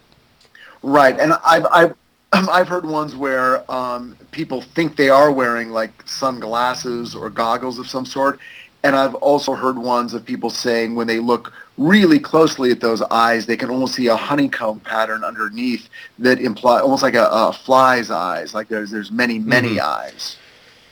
So these beings, they generally wear clothes. They wear like jumpsuits of some kind. They coveralls. Like these are NASA's finest from whatever planet they're from, if they are from another planet. And the taller ones are generally like about a foot to a foot and a half taller, and sometimes they appear to be older looking, which I've always found interesting. And didn't Whitley Strieber say something about one of the beings that he interacted with was like it kind of looked like it was a little older? Yeah, in a few cases they talk Yeah, about wrinkles, but in the vast majority there's no wrinkles on the face of the creature at all. yeah, and one of the most fascinating aspects of these taller ones is that and sometimes they're even taller than 5 feet. Sometimes they're 6 feet tall or whatever. Is that these are the ones that have the lifelong relationship with the abductee, and they always seem to have a gender that is Right. opposite to them. Yeah, yeah. Yeah. That's the other thing. That's what else I haven't found. What I have not found are people who have had Strieber, Kreipel, Huggins, heterosexual men having a heterosexual relationship with a female alien. What I have not heard are any stories about a homosexual man or woman having a homosexual experience or a heterosexual experience with a male or female alien, nor have I heard of a heterosexual male or female having a homosexual experience with a male or female alien. So whatever the range of sexual experience is, if those stories are out there, we haven't heard them. And the other thing we made a call out for on Twitter, and then I don't think we ever heard back, were where are the blind, deaf, or wheelchair-bound experiencers, and how do they describe their experience, both being transported into a craft or interacting with aliens? Do they and I bring it up because it's in the near-death experience canon. You will hear people who have been blind since birth who then have a near-death experience and experienced sight. Yeah, that's interesting. Nobody did respond to us. You know, I mean, look, Whitley, if you're listening, Whitley Strieber should just call in. I'm serious. Enough bullshit. Answer our questions. Abductee researchers, just tell us. We're only two men. We only have so much time. We both have important It's only so much time that before we go missing because we got too close to the truth, and and we're never seen again. But yeah, this person that they're generally described as quote unquote the leader for all intents and purposes. But yeah, the taller one who's followed them throughout their whole life, who they feel emotionally or psychically connected to. And there's even like elements of love in there, strangely, like they have a fondness for this person, but at the same time they have resentment towards this because of the way in which the process of how this occurs. So I think what we're gonna do here is we're gonna touch on a couple of the atypical things, and then we're gonna get into your theory, Rich, because you're gonna put everybody on notice. You've got this all figured out. So it's been way oversold. It's not that good. We've touched on some of the very interesting atypical aspects of this phenomenon, but there are others that need to be noted. One, sometimes the aliens make mistakes, and in particular, when they're bringing back the abductee. Sometimes they're returned miles away from where they were taken, sometimes when they're returned and they're put back in their bed, they're facing the wrong direction, or their clothes are on inside out. Sometimes there's actually pieces of clothing or jewelry missing for whatever reason. But there was one interesting thing in Abduction by John Mack. It was currently, I think the author was currently in press on it at the time, but he had said that there were two people that were simultaneously abducted from their cars, and when they were brought back to the wrong car. So they essentially, what they had to do is they had to re-abduct them and return them to the right cars. You're kidding me. That is amazing. I've never heard that. I haven't either. It was just some little tidbit in Abduction, and now I got to find that story. Well, I'll tell you one. In one of the women that he interviewed toward the end of the book described leaving a restaurant where she'd just met a friend. This is like December 21st, 22nd. Her friend had given her a wrapped Christmas gift. And it told her, oh, it's just some stuff I made, some fudge and some cookies and things like that, and a fruitcake, and, just a little thing, enjoy. So this beautifully wrapped package, puts it on the seat next to her, drives home, has an abduction experience. The next morning, wakes up in bed, feels sick, doesn't really remember what happened, goes out to the car, and the gift has been opened and then rewrapped really poorly. That... like masking tape has now been used. Like it just looks like crap. It looks like something my 6-year-old would do. I don't have a 6-year-old, but when my 10-year-old was 6.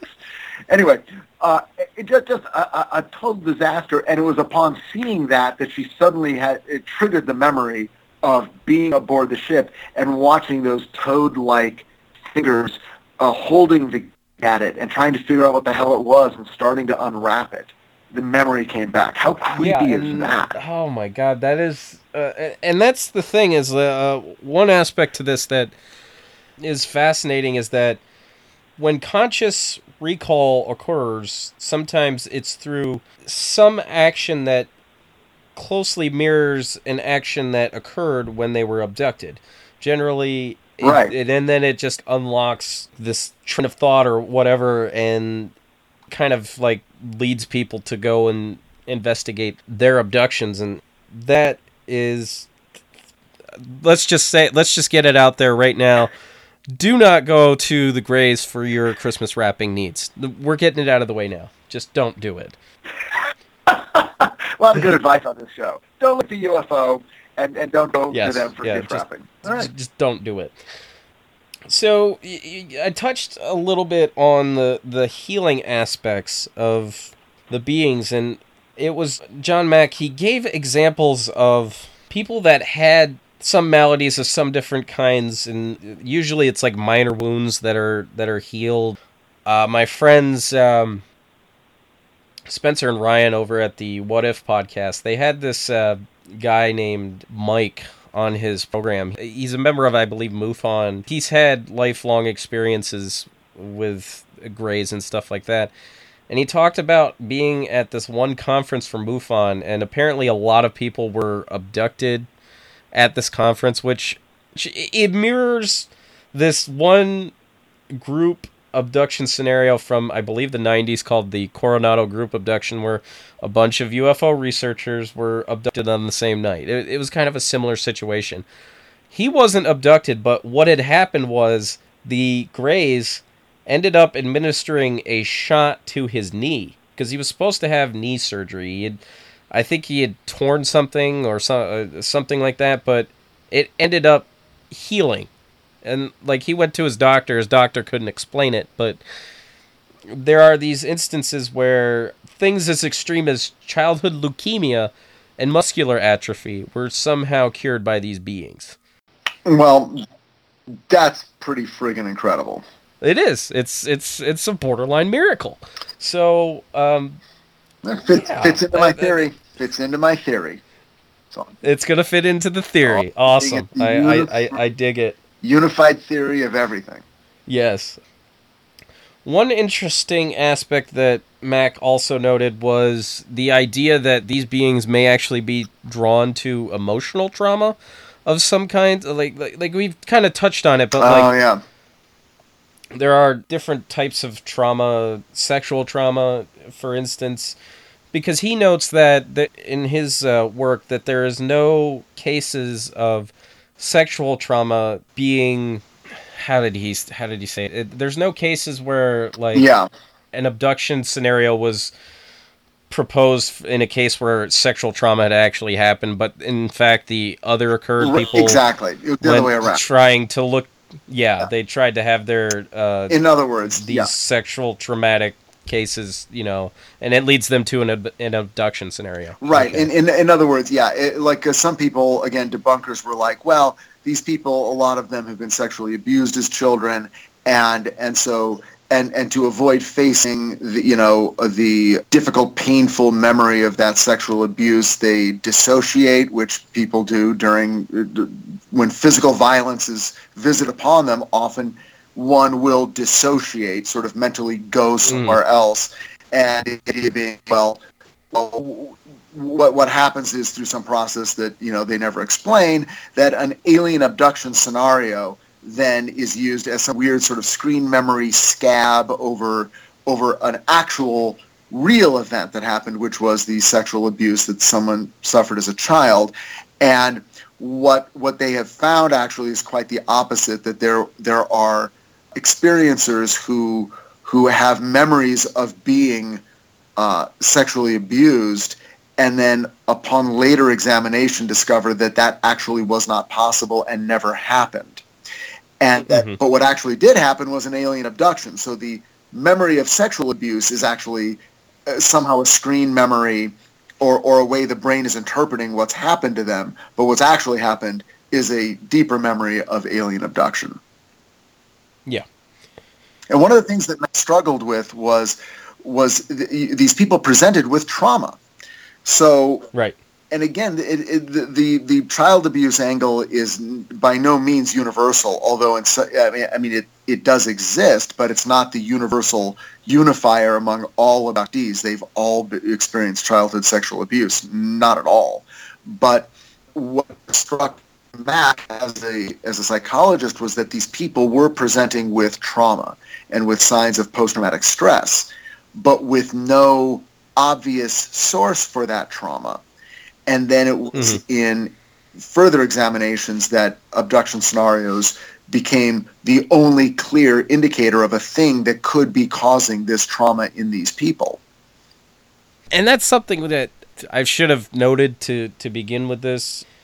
Abductees are experiencing trauma, period. They are they have mental problems, whether it's associated with PTSD or what have you. They have experienced a certain kind of trauma, and it always boils back to the dumb anal probe joke, which is just done to death by everybody. It's like, I asked you, because the anal probe joke essentially comes from Whitley Strieber, and it's in I believe it's in his first experience that he talks about in the book. Right.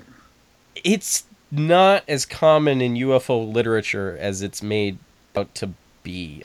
I haven't read it in anything else. You, I believe, said you came across it in the communion letters and in one person's... There was one case, and again, it was being violated with a instrument, not part of the alien's body.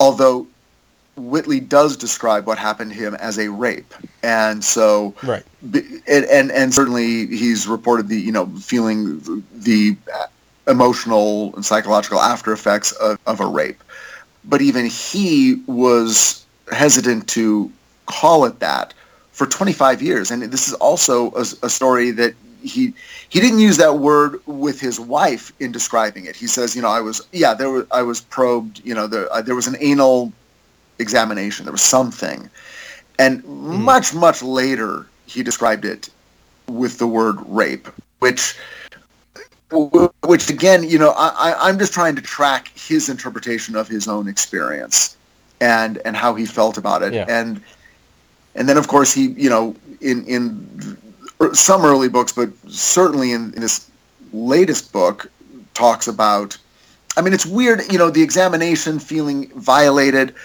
but then describing other encounters that are sexual in nature, but also are not, in the case of again, Kreipel, Strieber, and Huggins, they are not the initiators. And even though they're having a male-female sexual interaction, they each describe it as they are being acted upon, and they are helpless, and they do not have a choice in the matter.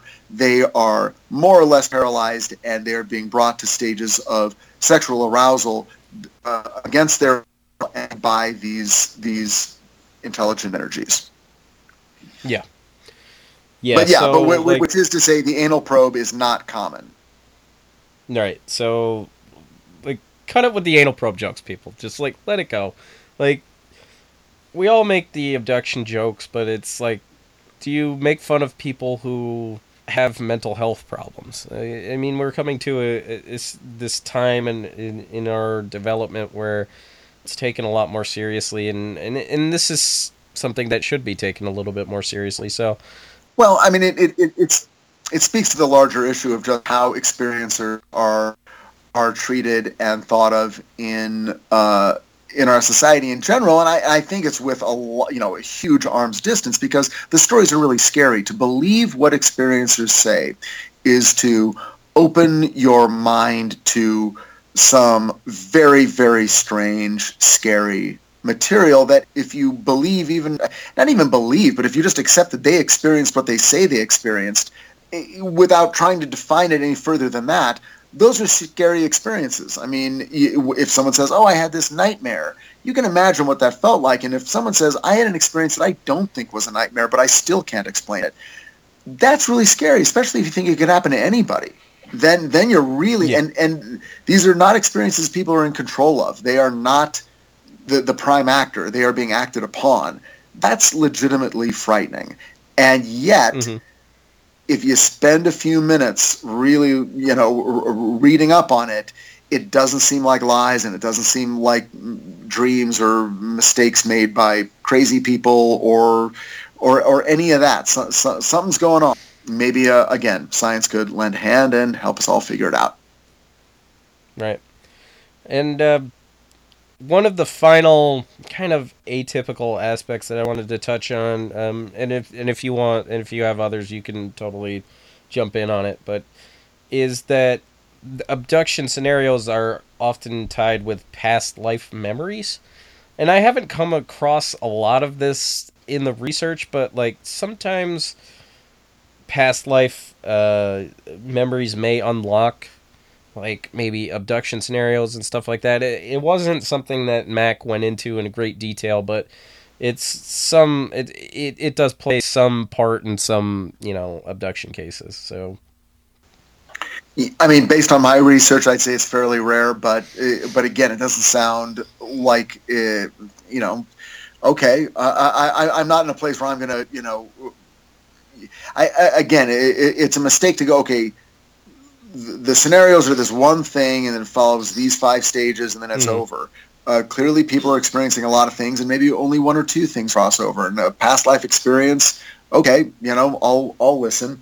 I will tell you, in the letters, in the communion letters, I just began jotting down things that came up over and over again, and there's a list of 12 things. Do you want to hear what those things are? And these are from... These experiences could not be more different, and yet bits and pieces came up over and over again. Like you brought up, dreamlike quality to the encounter.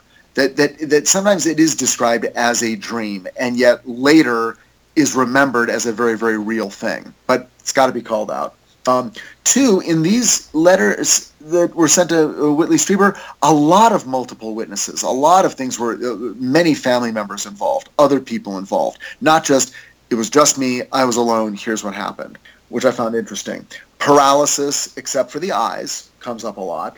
Flu-like symptoms following the encounter. Did you come across a lot of this?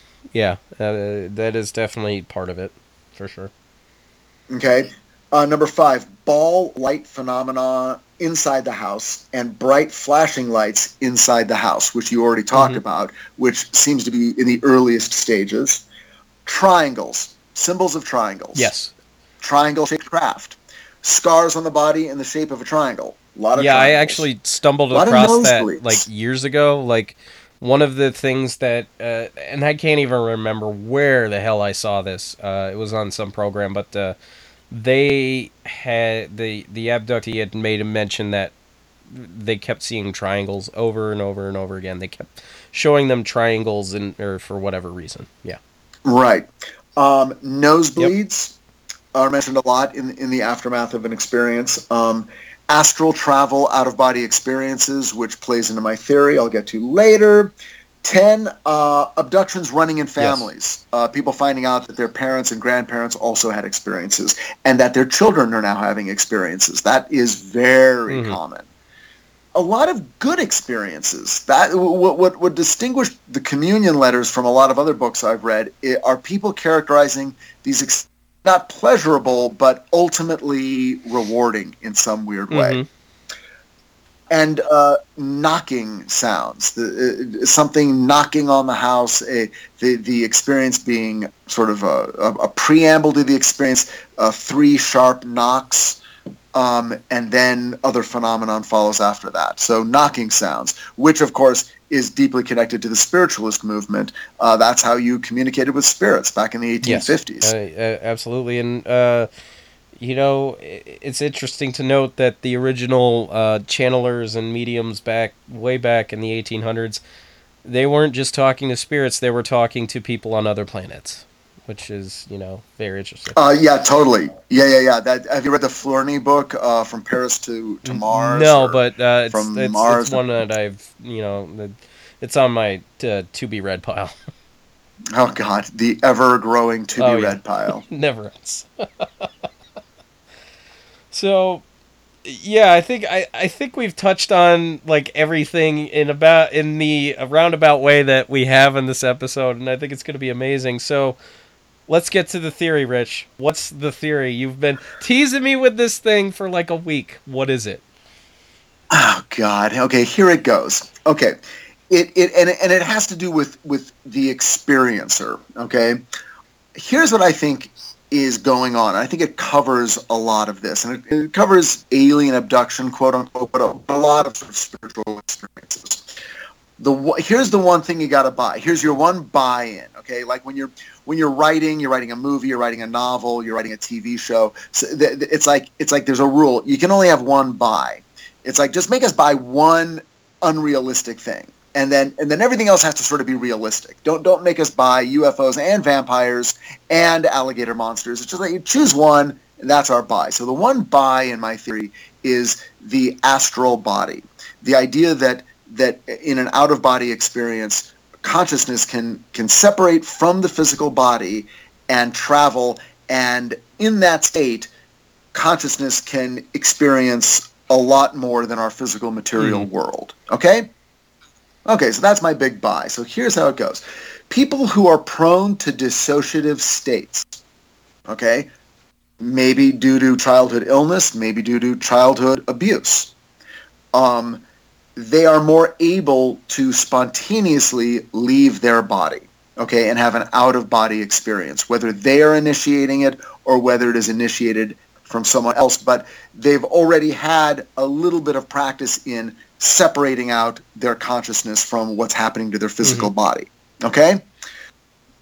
This makes these people more prone to abductions, near-death experiences, or a whole range of psychic phenomenon, because if you are able to make that separation of mind from body, you are now open to those other planes, the planes of, spirits of the dead, planes of experiencing religious archetypes, religious figures, and also possibly what present themselves as alien beings. But these all fall under the umbrella term of intelligent energies that exist outside our physical body. So a dissociative state can bring one, it's almost like the bridge step to the out-of-body experience. Now, sometimes, part 2 of the theory is that sometimes this ability to dissociate, to separate your consciousness, to inhabit your astral body and leave your physical body, sometimes it's initiated by a near-death experience or an abduction. Okay? So sometimes it's the other way around, where a person will be in a car accident, something like that, and their physical body will be acted upon in such a way that initiates a separation of their consciousness from their physical body. And I think that's how a lot of people experience NDEs, near-death experiences. But after this first trauma, more are now able to follow. It's almost as if the astral body has been loosened, you know? And after that first loosening, that first jarring effect where it's jarred out of the body, it's almost like a membrane has been broken, and now it's a little bit easier to facilitate those experiences, either by the experiencer or by the outside intelligence that is going to provoke this experience. So once that, some people can do it because they learn how to do it as kids, or something happened to them as a child that has allowed for this. Some people, it's the experience itself. But once it happens, this is now a new state where one's consciousness can separate from the body. And I think this is what leads to things like, well, I had a near-death experience, and after that I found that I was very psychic, and I could see into the future, or I could communicate telepathically, or I was getting information from spirits of the dead. I think this sort of explains a lot of mediums who have a physical injury. They fall down, they hit their head. After that, discover that, oh my God, after that I could hear the voices of the dead, and I could hear the dead communicating with me, and I could see them. I think it's that physical injury that in some way or another jarred the astral body loose, and now allows it some facility of its own. So that's the road I'm following. I think that these experiences may be partially physical, but are largely psychic events that are experienced by the astral body as it travels outside the body, floats up from the bedroom, through the roof, and then eventually in some environment encounters another exterior intelligence of some sort, and then returns to the body with that story. Part 3 of my theory is that an injury visited upon the astral body can manifest in the physical body. And that's why sometimes when the aliens do some sort of physical experiment, when the person wakes up, there's a scar on the body that it is now manifested in the physical body. Puncture mark, a burn, a triangle, or the aftermath of a violent or consensual, in some cases, sexual experience. That's my theory. What do you think? It's interesting. I dig it. It's I'm gonna have to wrap my head around it, but definitely hits on the aspects of the physical and the not physical stuff. And like one of the other most interesting things about the David Huggins story is that he has these paintings where he's taken through that doorway in whatever room he's in, and on the other side he's shown a second body that looks exactly like his. So is that like some kind of astral body or what? You know, like it's interesting. And I you might have just cracked this thing, Rich. I think you got something here. I did it, right? I think I'm as close as anyone has gotten. And of course the big buy is a separation of consciousness from the physical body. And by the way, just realists out there, just because a living human body can experience the consciousness leaving the body and having an exterior experience that is legit, that doesn't necessarily mean that consciousness exists after you die. It may only be something that a living body can do. So for all you scientists out there who recoil at the thought of soul or an afterlife, my theory can work for you too. That's right. Rich Hatem, working for the scientists too. Suck on it. That's right, baby. Go shinny up a rope. Man, Rich, this has been great, man. So before we get out of here, where could people find you, your work? Is there anything else is there anything that you've been working on that you want to plug? Have at it. Yeah. Well, I'll do it now. The new show is called Titans, and it will be available on the DC Universe platform, which you can find all over social media. And Titans is, of course, the what what the animated world knows as the Teen Titans: Robin, Starfire, Beast Boy, and Raven, and various incarnations of those characters may very well appear on the adult live-action streaming drama Titans, which is adult actors in its cast, and it's pretty amazing. I'm currently writing episode 12. We're shooting episode 10. Production will wrap up late spring, early summer. We'll be in post-production, and the platform should debut sometime in the fall. But follow social media and look for DC Universe. That's the name of the platform. So that's what I've been working on. You can follow me on Twitter at Richard Hatem, and you'll hear about all this kind of stuff. And that's all you need to know. Other than that, go buy your own personal copy of the Mothman Prophecies. And if you like this kind of thing, check out a TV show I made 10 or 15 years back called Miracles, which sounds religious, but it's not. It's just really cool, interesting stories of psychic phenomenon and belief and the lack thereof. So don't worry, ain't no one going to preach to you. And meanwhile, you get to watch a very young Ski Ulrich cavort about on the television screen. So check out Miracles. I think you're going to like it. Absolutely. Thanks, man. I appreciate you doing this. So, Rob, this has been so fun. Let me know when I can check my grade through the portal, and hopefully my scholarship is intact. Absolutely, man. Absolutely. You'll get the report card, no doubt. Oh, thank God. I got to steal it before my parents find it, dude. Special thanks to my guest, Rich Hatem. This was such a wonderful conversation. We really dove deep on the subject. So if you have not read The Mothman Prophecies, have not seen the movie, have not checked out any of Rich's work, you really should. Go out there. He's done a lot of great things. He's written episodes and produced episodes of Supernatural, Grimm, and so many other things. Definitely go check out Miracles. It'll make him happy. It'll make his day. And then go tell him about it. You can find the Our Strange Skies podcasts on Apple Podcasts, Google Play, Stitcher, Podbean, Spotify, and most podcast apps. If you'd like to get in contact with me, you can email the show at ourstrangeskies@gmail.com. We are on Facebook, Twitter, and Instagram. Just search for Our Strange Skies. Check out our Facebook group, too, In Gray We Trust, a group for those that look up into our strange skies. We have a Patreon page, patreon.com/ourstrangeskies. Rewards include shout-outs, early access to the regular episodes, and monthly bonus episodes called Their Strange Skies, where we look into the UFO incidents of other countries. We also have a TeePublic store if you're wanting to get some merch. And why wouldn't you want to emblazon our logo on your chest? Or there's so many other things that you can put it on. A hoodie, a notebook, a phone case, whatever. Check it on out. It's teepublic.com/user/ourstrangeskies. Take you right over there. And we have designs by, of course, the great Desdemona over there. And I will be uploading some more soon, so definitely keep that in mind.